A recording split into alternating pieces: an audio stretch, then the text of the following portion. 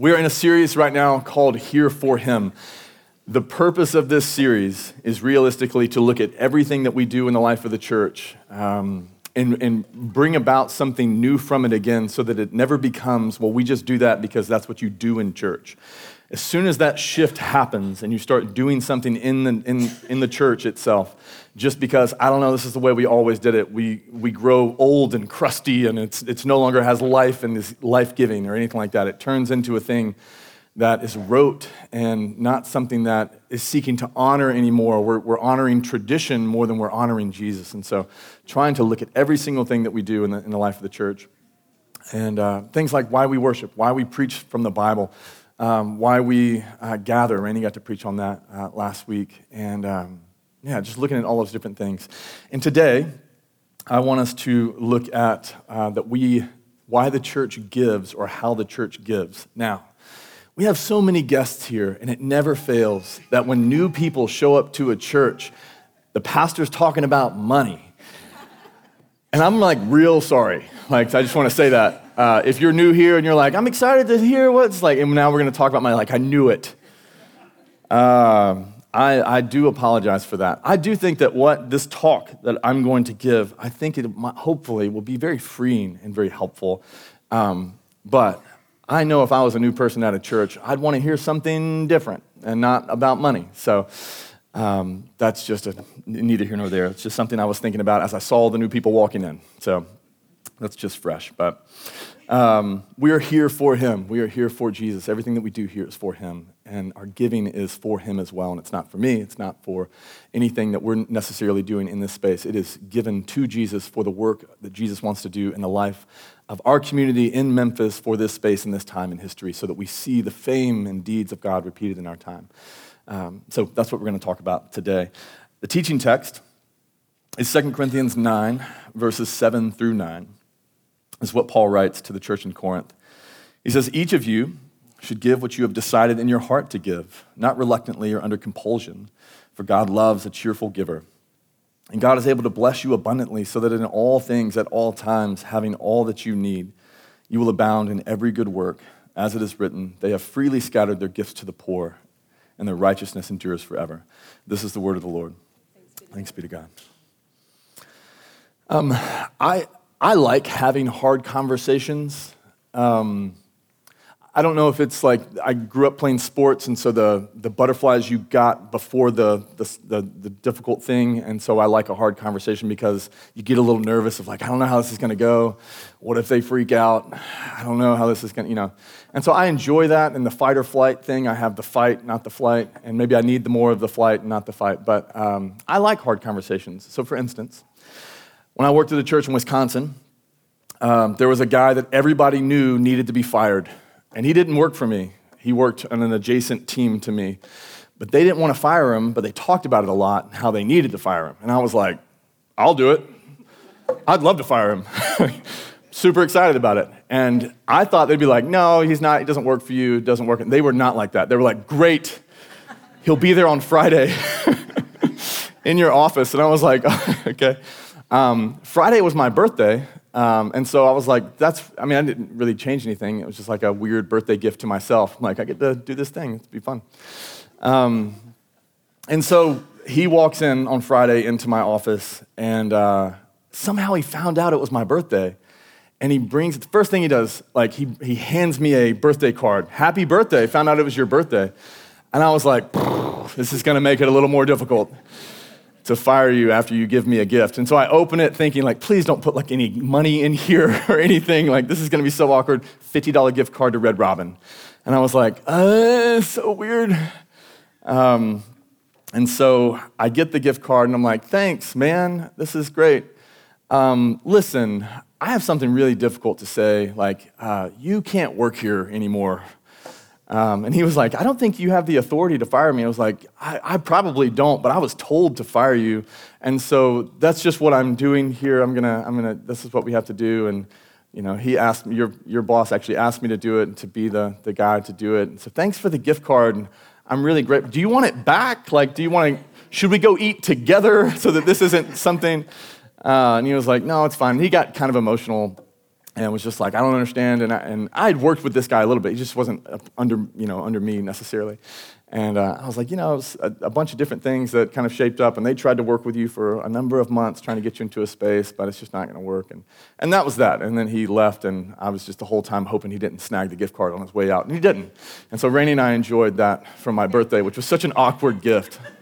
I'm like, I'm going to get food poisoning, Red Robin for this.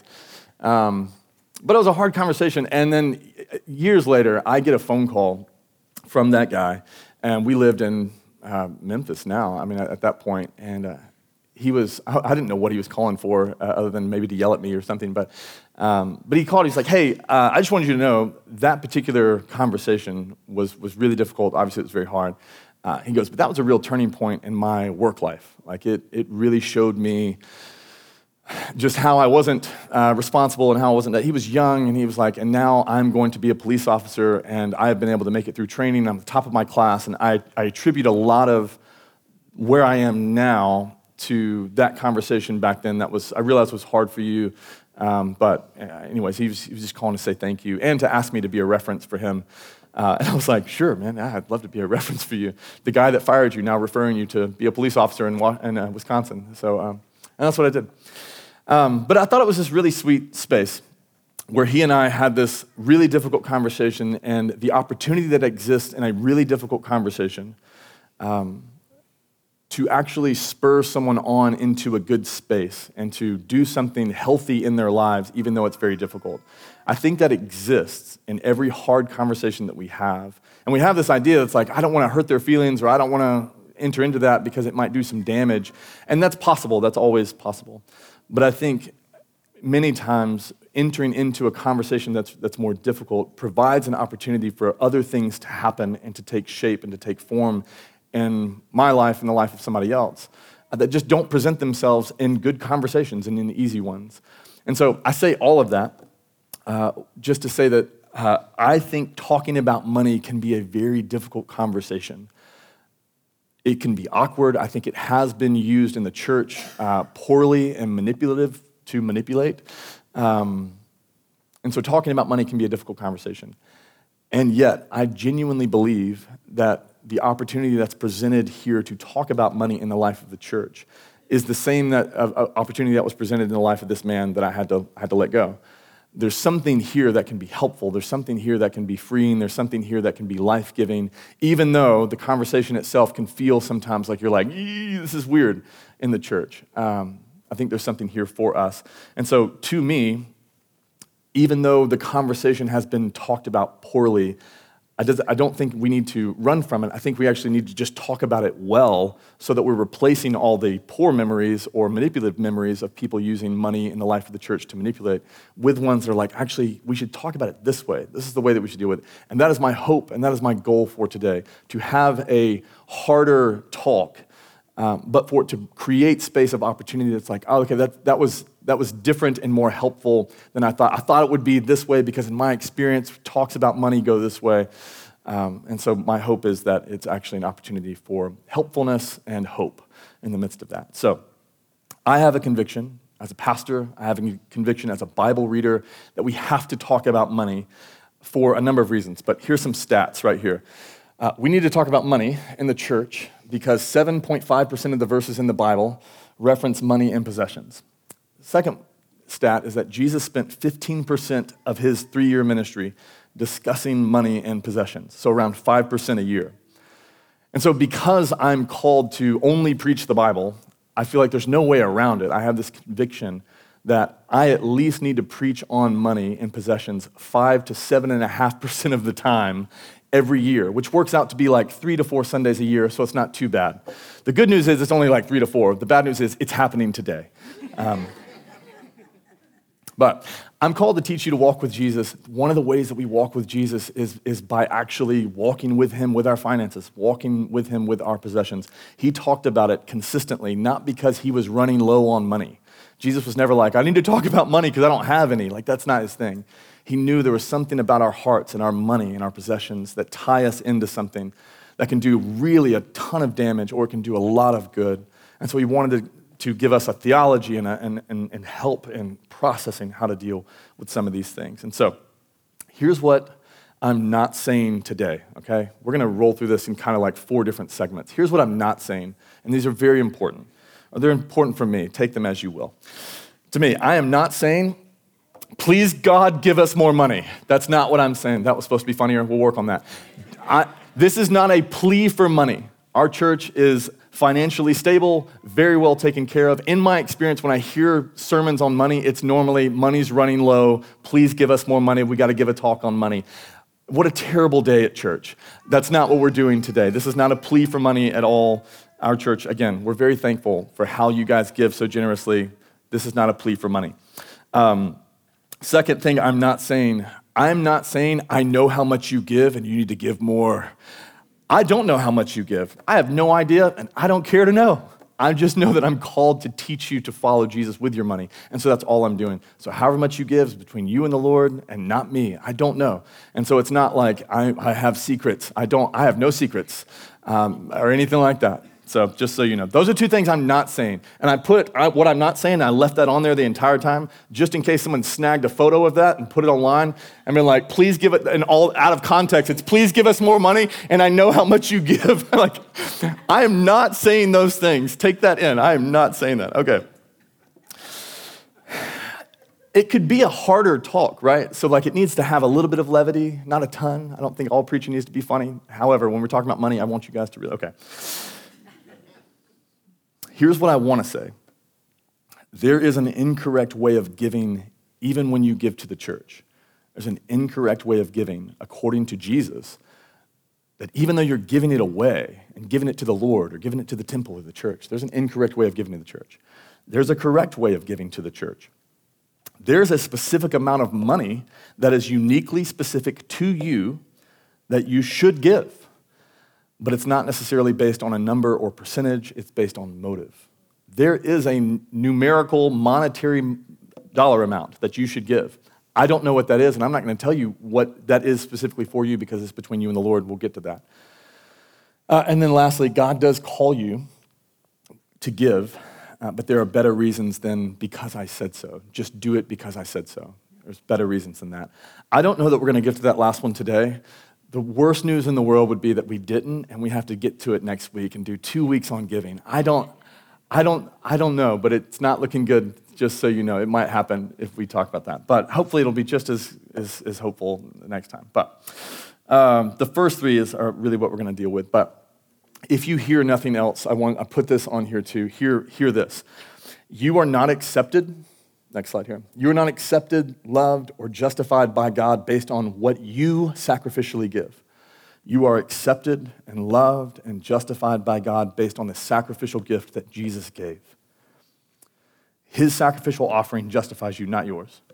It's super important that you understand that because money can be such a guilt-ridden thing. And it's like, I don't give enough, or I have too much, or I do all this stuff. It's like, you cannot justify yourself in God's eyes by giving more money. And you're not unjustified because you don't give money. Jesus gave sacrificially so that now you are justified in God's eyes based on his offering, not yours. This is very, very important. Because again, we can get tied into trying to how much exactly do I have to give to feel like God loves me? It's like, he loves you based on what Jesus gave, not what you give. That's very important. Everybody with me on that? Great, love it. All right. The incorrect way to give to the church. Incorrect way to give to the church. Jesus uses the term twice. The tithe, he talks about it twice. Both times, it's negative. They're doing it wrong. People don't know how to tithe. And so he talks about this twice, and both times it's honestly, it's not great. You guys are doing this all incorrectly. So the first way not to tithe and to do it incorrectly is the I don't want to be obedient, so I'll just give money tithe. That's a way not to give money to the church. Jesus criticizes the religious leaders in his day, and he says this. He talks about the Pharisees. Go to the next slide here. He says, "Woe to you, teachers of the law and Pharisees, you hypocrites! You give a tenth, you tithe on your spices, your mint, your dill, your cumin, but you've neglected the more important matters of the law, justice, mercy, faithfulness. You should have practiced the latter without neglecting the former." And what he's saying here is he's doing these warnings and woes, like you're giving the wrong way. So what they're experiencing is these people tithed on everything, not just their money, not just their food, not just their cattle, but they also were tithing on their spices. and it was a space that you didn't have to tithe on your spices. Nobody wants your salt, man. Like, you don't have to do this. But for them, they wanted to go one level up, and like everybody else is tithing this way, we're one click above everybody else. But they weren't doing it for the kingdom. They were actually doing it so that they could not do something else. It's like, yeah, I'm neglecting justice and mercy and faithfulness, but like, I'm tithing more than everybody else. And Jesus is going, that's not right. Like you can't purchase disobedience. You can't tithe enough to where you can be like, I know I'm not following the commands, but I am doing this thing. And it's like, that doesn't take care of this. Obedience to me is actually what I'm actually calling you to. You can't buy your way to be disobedient. And that's what he's speaking out against. To them, to give a tithe in the way that they were giving it was really not to honor the Lord or really as an offering. They were using it as a purchase. You're just going to the temple and purchasing your ability to be disobedient. And so it was this space for them where it was like, look, I am going to rob the bank, but I'm going to like tithe on what I steal. And it's like, no, like that won't work. You can't do that. Like, you're being disobedient. Just because you give some of the money from your tax fraud, that doesn't count. Like, it doesn't make it right. You cannot do that. And so for us, it's the same way. No amount of money can buy our disobedience. You can't say, well, I know I'm supposed to forgive that person, but instead I'll just give more money to the church. As much as the church might love that, it doesn't discount the fact that like you're actually called to forgive. You're called to reconcile. Just because you give more money doesn't cross out like, I don't want to do this, and this, but I got a ton of money, so I'll give a bunch of money, but I'm not going to love my enemy, care for the poor, do all this stuff. I'm just going to throw money at a problem. But it's not actually fixing your problem, which is he's called you to obedience and you can't buy disobedience. And so that's what he's referencing, that's what he's dealing with. If you were to say, like, I know that Jesus says I need to look to him for eternal life. I need to find my trust and satisfaction and heaven in him, but like, I'll just give a bunch of money to the church, and maybe when I find my space in heaven and I'm talking to him, like, why should I let you into heaven? And it's like, well, I gave a ton of money. It's like, it doesn't do that. It doesn't justify you. He justifies you. And so that you cannot give enough money to become justified in his eyes. It doesn't, giving your money and your offering and your sacrifice of money doesn't wipe out your sin. His sacrifice does. We have to trust in that. And so in this space, he's saying you cannot purchase disobedience. There's no way to tithe in a way that offers you the ability to be disobedient. That's one wrong way to give. The second is the look how much better I am than others tithe, which, is fun in every category of life. Look how much better I am than everybody else. But this is a way of giving that Jesus talks about. So in Luke 18, he says, to some who were confident of their own righteousness, strong start, and looked down on everyone else, Jesus told this parable. 2 men went up to the temple to pray, one a Pharisee, the other a tax collector. The Pharisee stood by himself and prayed, God, I'm crushing it. Thank you so much that I'm not like other people, robbers, evildoers, adulterers, or even like this tax collector. I'm awesome. I fast twice a week and give 1/10 of all I get. But the tax collector stood at a distance. He would not even look up to heaven, but beat his breast and said, God, have mercy on me, a sinner. I tell you, this man, rather than the other, went home justified before God. And so he references these 2 people, and for one of the men, the Pharisee, he's giving in order to be able to say that he gives that much. It is a space of like, I want to stand in the temple and announce to the world, I give 1/10 of everything I get. It is a look at me, look how great I am, look how much I give, look how much better I am than this bro here, look how much better I am than everybody. I tithe not just on my stuff, but on everything I get. All of it was, I'm better, I'm more important because I tithe on everything I get. Now, it doesn't function that way really in the church. Like, there's really not a space. I mean, I guess you could do it right now. You could stand up and be like, hey guys, I give a ton of money. Like, it'd be really awkward. You probably wouldn't do that. And Jesus is telling a parable here. And we don't pass a plate so nobody can like see, like if you drop in hundies in there, like we don't have that. But we do have this space where this attitude still takes shape in the church.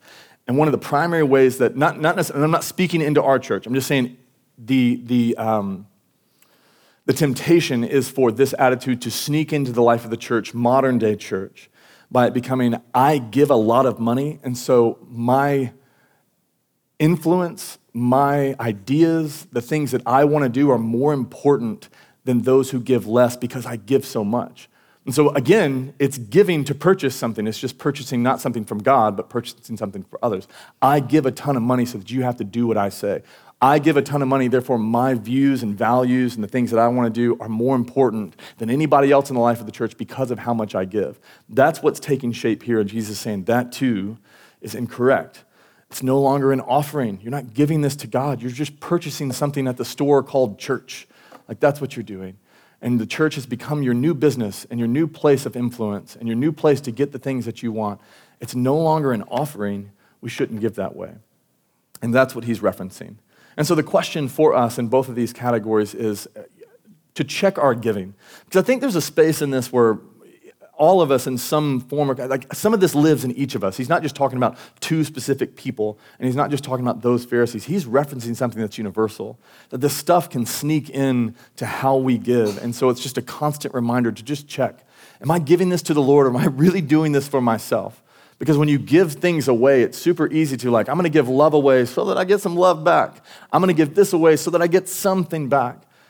But a true offering of what Jesus did was I'm going to give my life away so that everybody receives righteousness and I take on the sin of the world. And so it's a true offering, it's a true thing. And so that's what Jesus references these are the incorrect ways to give. And so check your giving, to consider your heart and your motive in giving. So that's the incorrect way to give. Everybody okay? We doing okay? I don't have any more jokes, so if you are needing one, talk to your neighbor. The correct way to give to the church. The correct way to give to the church. The first is, the correct way to give to the church is sacrificially, which may sound like, of course, but it's still very, very important to talk about. We're supposed to give sacrificially. Jesus says this in Mark 12. This interaction, this wonderful thing that he has with his disciples. But it says, Jesus sat down opposite the place where the offerings were put. And they watched the crowd putting their money into the temple treasury. Many rich people threw in large amounts, but a poor widow came and put in 2 very small copper coins worth only a few cents. Calling his disciples to him, and I love that. He calls people to him. Her giving caught the attention of heaven. I think that's really beautiful. Calling his disciples to him, Jesus said, "Truly I tell you, this poor widow has put in more into the treasury than all the others. They all gave out of their wealth, but she out of her poverty put in everything, all she had to live on." And it's important to realize, he's not criticizing that they're giving out of their wealth. There's not a space in here where he's going, they're dropping it in and making a scene. We don't know that. We can probably assume that a little bit. But he's not referencing they gave incorrectly. They did fine. But they did give out of their wealth. She gave out of her poverty. And I love the interaction that her motive in giving and what causes Jesus to stop the world and call his disciples and be like, y'all got to watch this. Y'all got to see this thing that's about to happen, is not the amount, but it's the spirit. It's the motive behind what led her to give. And so this motive of sacrifice, this motive of giving out of her poverty is the thing that caused the attention of heaven. And so David Guzik, in his commentary on this, he says, it's the sacrificial spirit of giving that determines the value of the gift more than the amount. The sacrificial spirit of giving determines the value of the gift more than the amount. And to me, I was like, man, what a gift. That's so great. That means that you can give a ton of money or you can give very little, but if the sacrifice is there, it doesn't matter the number. And it's just this space of freedom to where it's I don't have to compare. I don't have to think what could possibly happen there. However small it is, catches the attention of heaven. Jesus is in heaven advocating for us before the Father and is hey, look at Christ Community Church. Look at that. Look. Calls the angels over to look. That's really cool. I don't know. That's a better vision of giving. I'd get excited to drop some money in the offering plate if it's like that. I'm okay with that. But I think there's a space here that's it's the spirit behind it, not necessarily the monetary thing itself. And so Jesus cares about how much. Jesus cares more about how we give than how much we give. How we give more than how much we give. And so the question is, how much should you give? And I think the answer isn't a number. I think it's a motive. You should give until it's a sacrifice. Give until it's a sacrifice. And again, this is not a plea for money. It is just an explanation from the scriptures. How much should I give? I don't know. We're called to give until it's a sacrifice. That's how we're supposed to give. C.S. Lewis answers this question, how much should we give, by saying this. He says, I do not believe one can settle how much we ought to give. I am afraid the only safe rule is to give more than we can spare. In other words, if our expenditure on comforts, luxuries, amusements, etc., is up to the standard common among those with the same income as our own, we are probably giving away too little. If our charities do not at all pinch or hamper us, I should say that they are too small. And so how much should we give? Give until it's a sacrifice. Give until it pinches. And nobody gets to determine that for you. You get to determine that between you and the Lord, and that leads us to our next point. So we should give sacrificially, and we should also give freely and joyfully. Freely and joyfully. Paul says this in 1 Corinthians to the church in Corinth, and he says, chapter 16, verse 2, he says, each one of you, should set aside a sum of money in keeping with your income. I love that. Set aside a sum of money in keeping with your income. And so a lot of people take this and think, well, he's referencing the tithe. I have to give 10%. In keeping with my income, I'm supposed to give the tithe, and therefore, if my income is X, then I have to do 10% of that. And that's fine. If you give a tithe, and that's how you give your money, and I don't care. That's fine. But that's not what he's saying here. I don't care if you give money that way. That's just not what he's saying here. What he's really referencing here is don't compete with one another. Like, don't compare your offering to someone else's. Just give a sum of money that in accordance with your income. And so you don't have to look at somebody else giving a ton of money and be like, man, I don't measure up. I can't give that much money. I feel bad. I feel guilty. I feel like I should be doing more. He's like, don't allow yourself to feel good. Just give something in accordance. Just focus on your income and your giving. Don't worry about theirs. And then on the flip side of that, if you give a ton and then you look at other people who are only giving a little bit, don't judge them for only giving a little bit. Like just allow your experience in giving to be like, I'm just giving a sum of money in keeping with my income, and then that's it, so that you can give it freely and joyfully, so that the spirit of competition or the spirit of comparing ourselves doesn't get into the life of the church and divide us, that we just have this space where it's like, I don't know, well, I give this much because this is the income that I have. This idea, what Paul is saying, also kind of prohibits the view in the modern church of like, I don't give money, I give my time as my tithe or my offering. This prohibits that. Actually, it's fine if you do that, and you can give your time and not money biblically. You can do that, but the only way you can do that biblically is if you have no source of income. The only way that it's allowed for you not to give money into the life of the church is if you don't have money that's coming in for you to give to the life of the church. And so that's what he's saying. He's like, we are called to give a sum of money in keeping with our income. And so to say like, well, some people give their money, I give my time. It's like, you should give your time, and you're supposed to give a sum of money in accordance with your income. Again, I have no idea how much you guys give. I just know that that's something that I've dealt with in my experience with people who go to church. And it's like, some people do their money, I do my time. And it's like, I think biblically I'm supposed to tell you like something. There's some sum that's connected here. It has to come, if we're going to be biblical in this particular way. But again, that's between you and the Lord. Then in 2 Corinthians 9, when he talks about this freely and giving it joyfully, he says in 2 Corinthians 9, to the same people, he says, each of you, this is our teaching text, give what you decided to give in your heart, not reluctantly, not comparing yourselves with one another, not under compulsion. God loves a cheerful giver. And so the answer to how much should we give is like, you should give a sum of money consistent with your income that you and Jesus decided at home that you should give. And like that's what it's not based on what somebody else has decided. It's like you talk with the Lord, you work those things out. You decide this is a sacrificial giving, a sacrificial gift, and this space that like I feel like the Lord is in agreement with me and like what we're gonna give. And then this is something I can still give freely and joyfully. And if it ever shifts to I can't give this freely and joyfully, then I would say just cut it down a little bit. Or if it's not freely and joyfully, maybe add to it. I don't know, maybe that'll make you more joyful. I have no idea.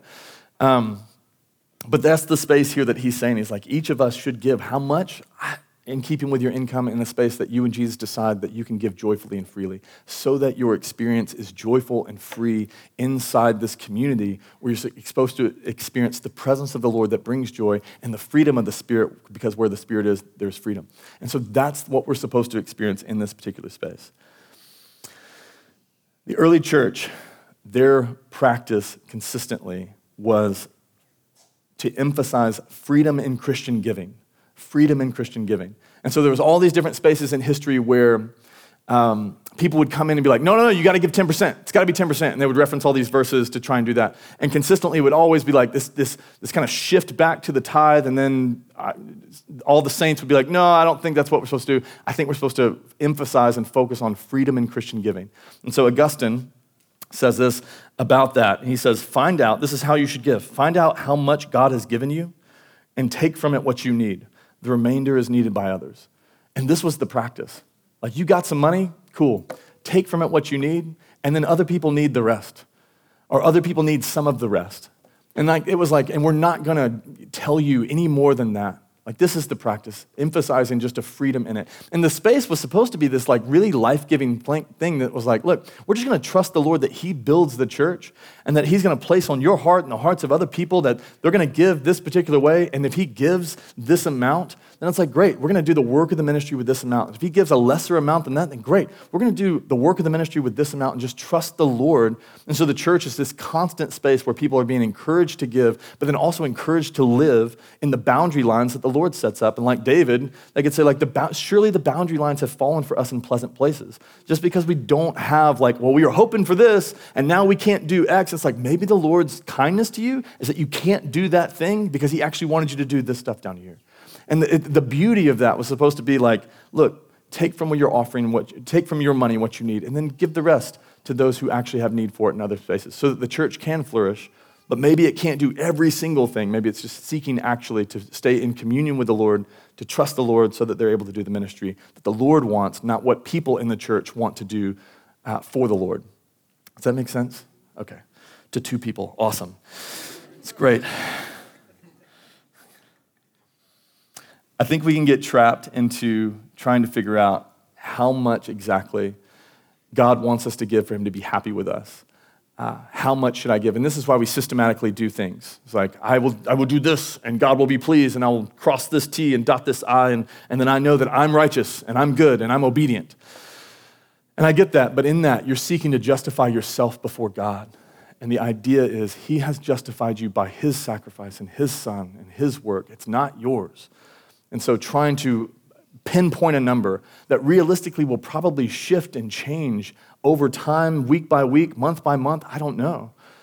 But the idea is that it's supposed to be, I am constantly in communion with Jesus and talking with him about the amount of money or whatever I should give to this church or to these needs in the life of the church. And it's not like I'm doing this and I'm not going above it, I'm not going below it.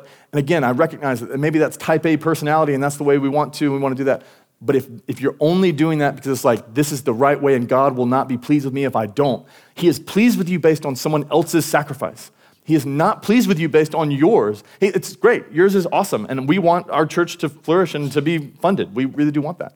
But you have to understand the goodness of the gospel is you are not righteous because of I give the perfect amount and everybody needs to align with mine. No, you're righteous based on Jesus' sacrifice. All right. It's supposed to be sacrificial, joyful, and freely given. And then last, consistently and intentionally. Our giving should be consistent and intentional. 1 Corinthians 16, again, Paul says, now about the collection of the Lord's people, do what I told the Galatian churches to do. He says, on the first day of the week, of every week, each of you should set aside a sum of money in keeping with your income. So two things real quick about this that I think are important because you could read this and think, I'm supposed to set aside money every week. I should do that thing. I should give to the money box every single week. This is contextual for what's happening in this particular space. So two things to understand about what Paul is asking them to do. One is they were paid daily, not weekly. Like we're paid, I don't know how you guys are paid. It's like, I don't know if it's bi-monthly, I don't know how it goes, but they were paid every day. And so every single day they were paid for their daily wage, and then they would go to the church on the first day of the week and then give their offering. And so it was a very different space for them. And so what Paul is telling them to do is you need to give every single week, the first day of the week, which was Sunday. You need to give that day. But what he's doing is he's giving them a practice of consistent sacrificial giving. And so because it happened on Sunday, that means the week before, on Monday, they got paid, and they would have to immediately take from their pay that they got on Monday and snag some and set it aside. And then on Tuesday, they got paid a little bit of money, snag some and set it aside. And then Wednesday and so on and so forth until Sunday. And then on the first day of the week, they would give whatever they saved, and they would give that to the space. The reason he did that isn't because there's only one way to give, and you got to give every Sunday on the Sunday. It's not that. He was seeking to put a discipline and a practice into their life of living sacrificially consistently. You are formed by what you do consistently. And so he is seeking to place in them a consistent practice that where they consciously and constantly had to go like, okay, I just got money, I need to set some aside. I need to set some aside, so that they were being formed into the likeness of Jesus, so that they're being formed into people who live sacrificially. That's what he wanted for them, and that's what he wants for us. Second thing you need to understand is that the first day of the week for them was Sunday. They gathered on Sunday as a church, like we're doing right here. They used to gather on Saturdays, and then Jesus resurrected on the first day of the week, early in the morning on the first day of the week. And so they began gathering on that day to remember Jesus and his sacrifice and his resurrection. So they shifted when they started meeting for church. And so they brought their sacrificial offering on Sunday, and it wasn't like this is the only time to do it. It was like, we're remembering Jesus' sacrifice, and so now we're also sacrificing. We're making our sacrifice today too, financially. And so for them, it was a way to remember what Jesus has done for us as sacrifice for us. So now what we are doing is sacrificing for him, versus we're just going to sacrifice for Jesus to try and get his love. It's like, no, let's remember, we're here on Sunday, we're here to remember that Jesus died and resurrected on this day out of his great love for us. And so now from a place of love, we give our sacrifice as well. It's a very different switch in their minds that he's trying to make here. And so for them, it was like, I want it intentionally. I want you to give your money on these days, not because this is the only day that works and it's all this stuff. I want you to give your money intentionally on this day so that you are reminded of the great love that Jesus has for you, so that every time you sacrifice, you're not sitting there going like, well, I'm giving a lot. It's like, no, you're being reminded of what Jesus has given, and your sacrifice is like his in that particular capacity. And so, consistent and intentional. For us, I don't think that you have to do it every week. I don't think you have to do it every day. I don't think you have to do it every month. I think there's freedom here to go find a practice that allows you to be consistently formed into the image and likeness of Jesus, which is God's will for you in Christ Jesus. And so to practice something consistently that teaches you to sacrifice every single day, so that the consistent practice of what you do habitually shapes you into the type of person that looks more like Jesus tomorrow and next year than you do currently today. And so the idea isn't you got to do it weekly. For some of you, it might be, hey, I do this weekly. For some of you, it might be, I do this monthly. For some of you, it might be, like, I do this annually, or I do it biannually. I don't know all the words that you can break the year, quarterly. I have no idea. The point isn't there's one right way to do it. The point is I want to be shaped and formed into his image, and I want to consistently, every time intentionally I give, whether it's through an app or in the box or wherever, I want to intentionally take time to be reminded, my offering does not make me righteous. His offering has made me righteous. And so I operate from a place of blessing and from a place of love, not to earn blessing or to earn love. We have been blessed by someone's offering. It was just his offering of his body for us. We have received love and gift from somebody's offering. It's just his offering, not ours. And so ours comes from a place of love, not to gain God's favor and love, okay?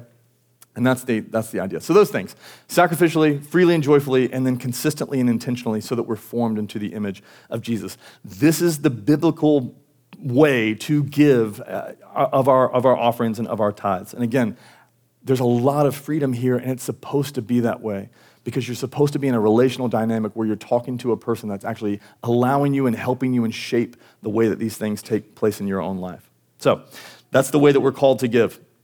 This, and I'm going to finish with this, and I'm sorry, I'm going to have to teach on why we give next week. Please come back. We'd love for you to come back. It's going to be so good. I promise you, it's going to be really good. It's a 2 week, and there's only, if I only preach on it 4 times, I'm knocking out 2 of them just right away. But the reason these 3 things are so important for us, and I'll finish with this. All of the offerings, all of them, from the Old Testament, if you ever read the scriptures, from the Old Testament to the New Testament, every offering was always supposed to be something that pointed to Jesus. And so if you've ever read the Old Testament, they were always supposed to bring offerings, but they were supposed to bring their first fruits, their firstborn, their best, choicest, spotless lambs and cattle. They were supposed to bring everything that's like the best they could possibly do. And all of that, what the Lord is asking them to do in the Old Testament is give your best and allow that to be a thing that alludes to what I'm going to do eventually. That one day I will give my firstborn son. I will give my spotless lamb. I will give my offering for the sake of the world. So the Old Testament sacrifices and offerings were supposed to be that, the first fruits, so that it was pointing to, I'm going to do this one day. And now in the New Testament, in this new age that we're in, new covenant, we now are called to give sacrificially, joyfully, freely, intentionally, because this is how Jesus has given to us. So he says about himself, the Son of Man came to give his life as a ransom for many. Sacrifice. I came to sacrifice my life. And then joyfully and freely. For the joy set before him, Jesus endured the cross. It was with the joy of spending eternity with us that Jesus was like, let's go. Let's do it. I'm excited to do that. And so our giving is supposed to honor and point back to that. And we give the way that he gave. Not because it's like I'm trying to earn something, but because we're seeking to remember it and remember like this is the good news of the gospel for us in our time. And so this is why. Jesus gave freely, joyfully, willingly, and sacrificially as himself as a sin offering for us. And so we give joyfully, freely, and sacrificially. And if we're doing it to purchase something for ourselves, we're doing it wrong. But if we're doing it as sacrifice, it's not that it necessarily is like, oh, now it really, really pleases God. Now he really loves you. It's not that. It pinpoints and it points back to what Jesus has done, and it reminds us consistently of what he's done for us. And so, how much should you give? I don't know. That's the truth, I don't know, but I think it looks like this. We should give until it becomes a sacrifice. I think we should need to give what we believe Jesus wants us to give and what we can joyfully and freely give.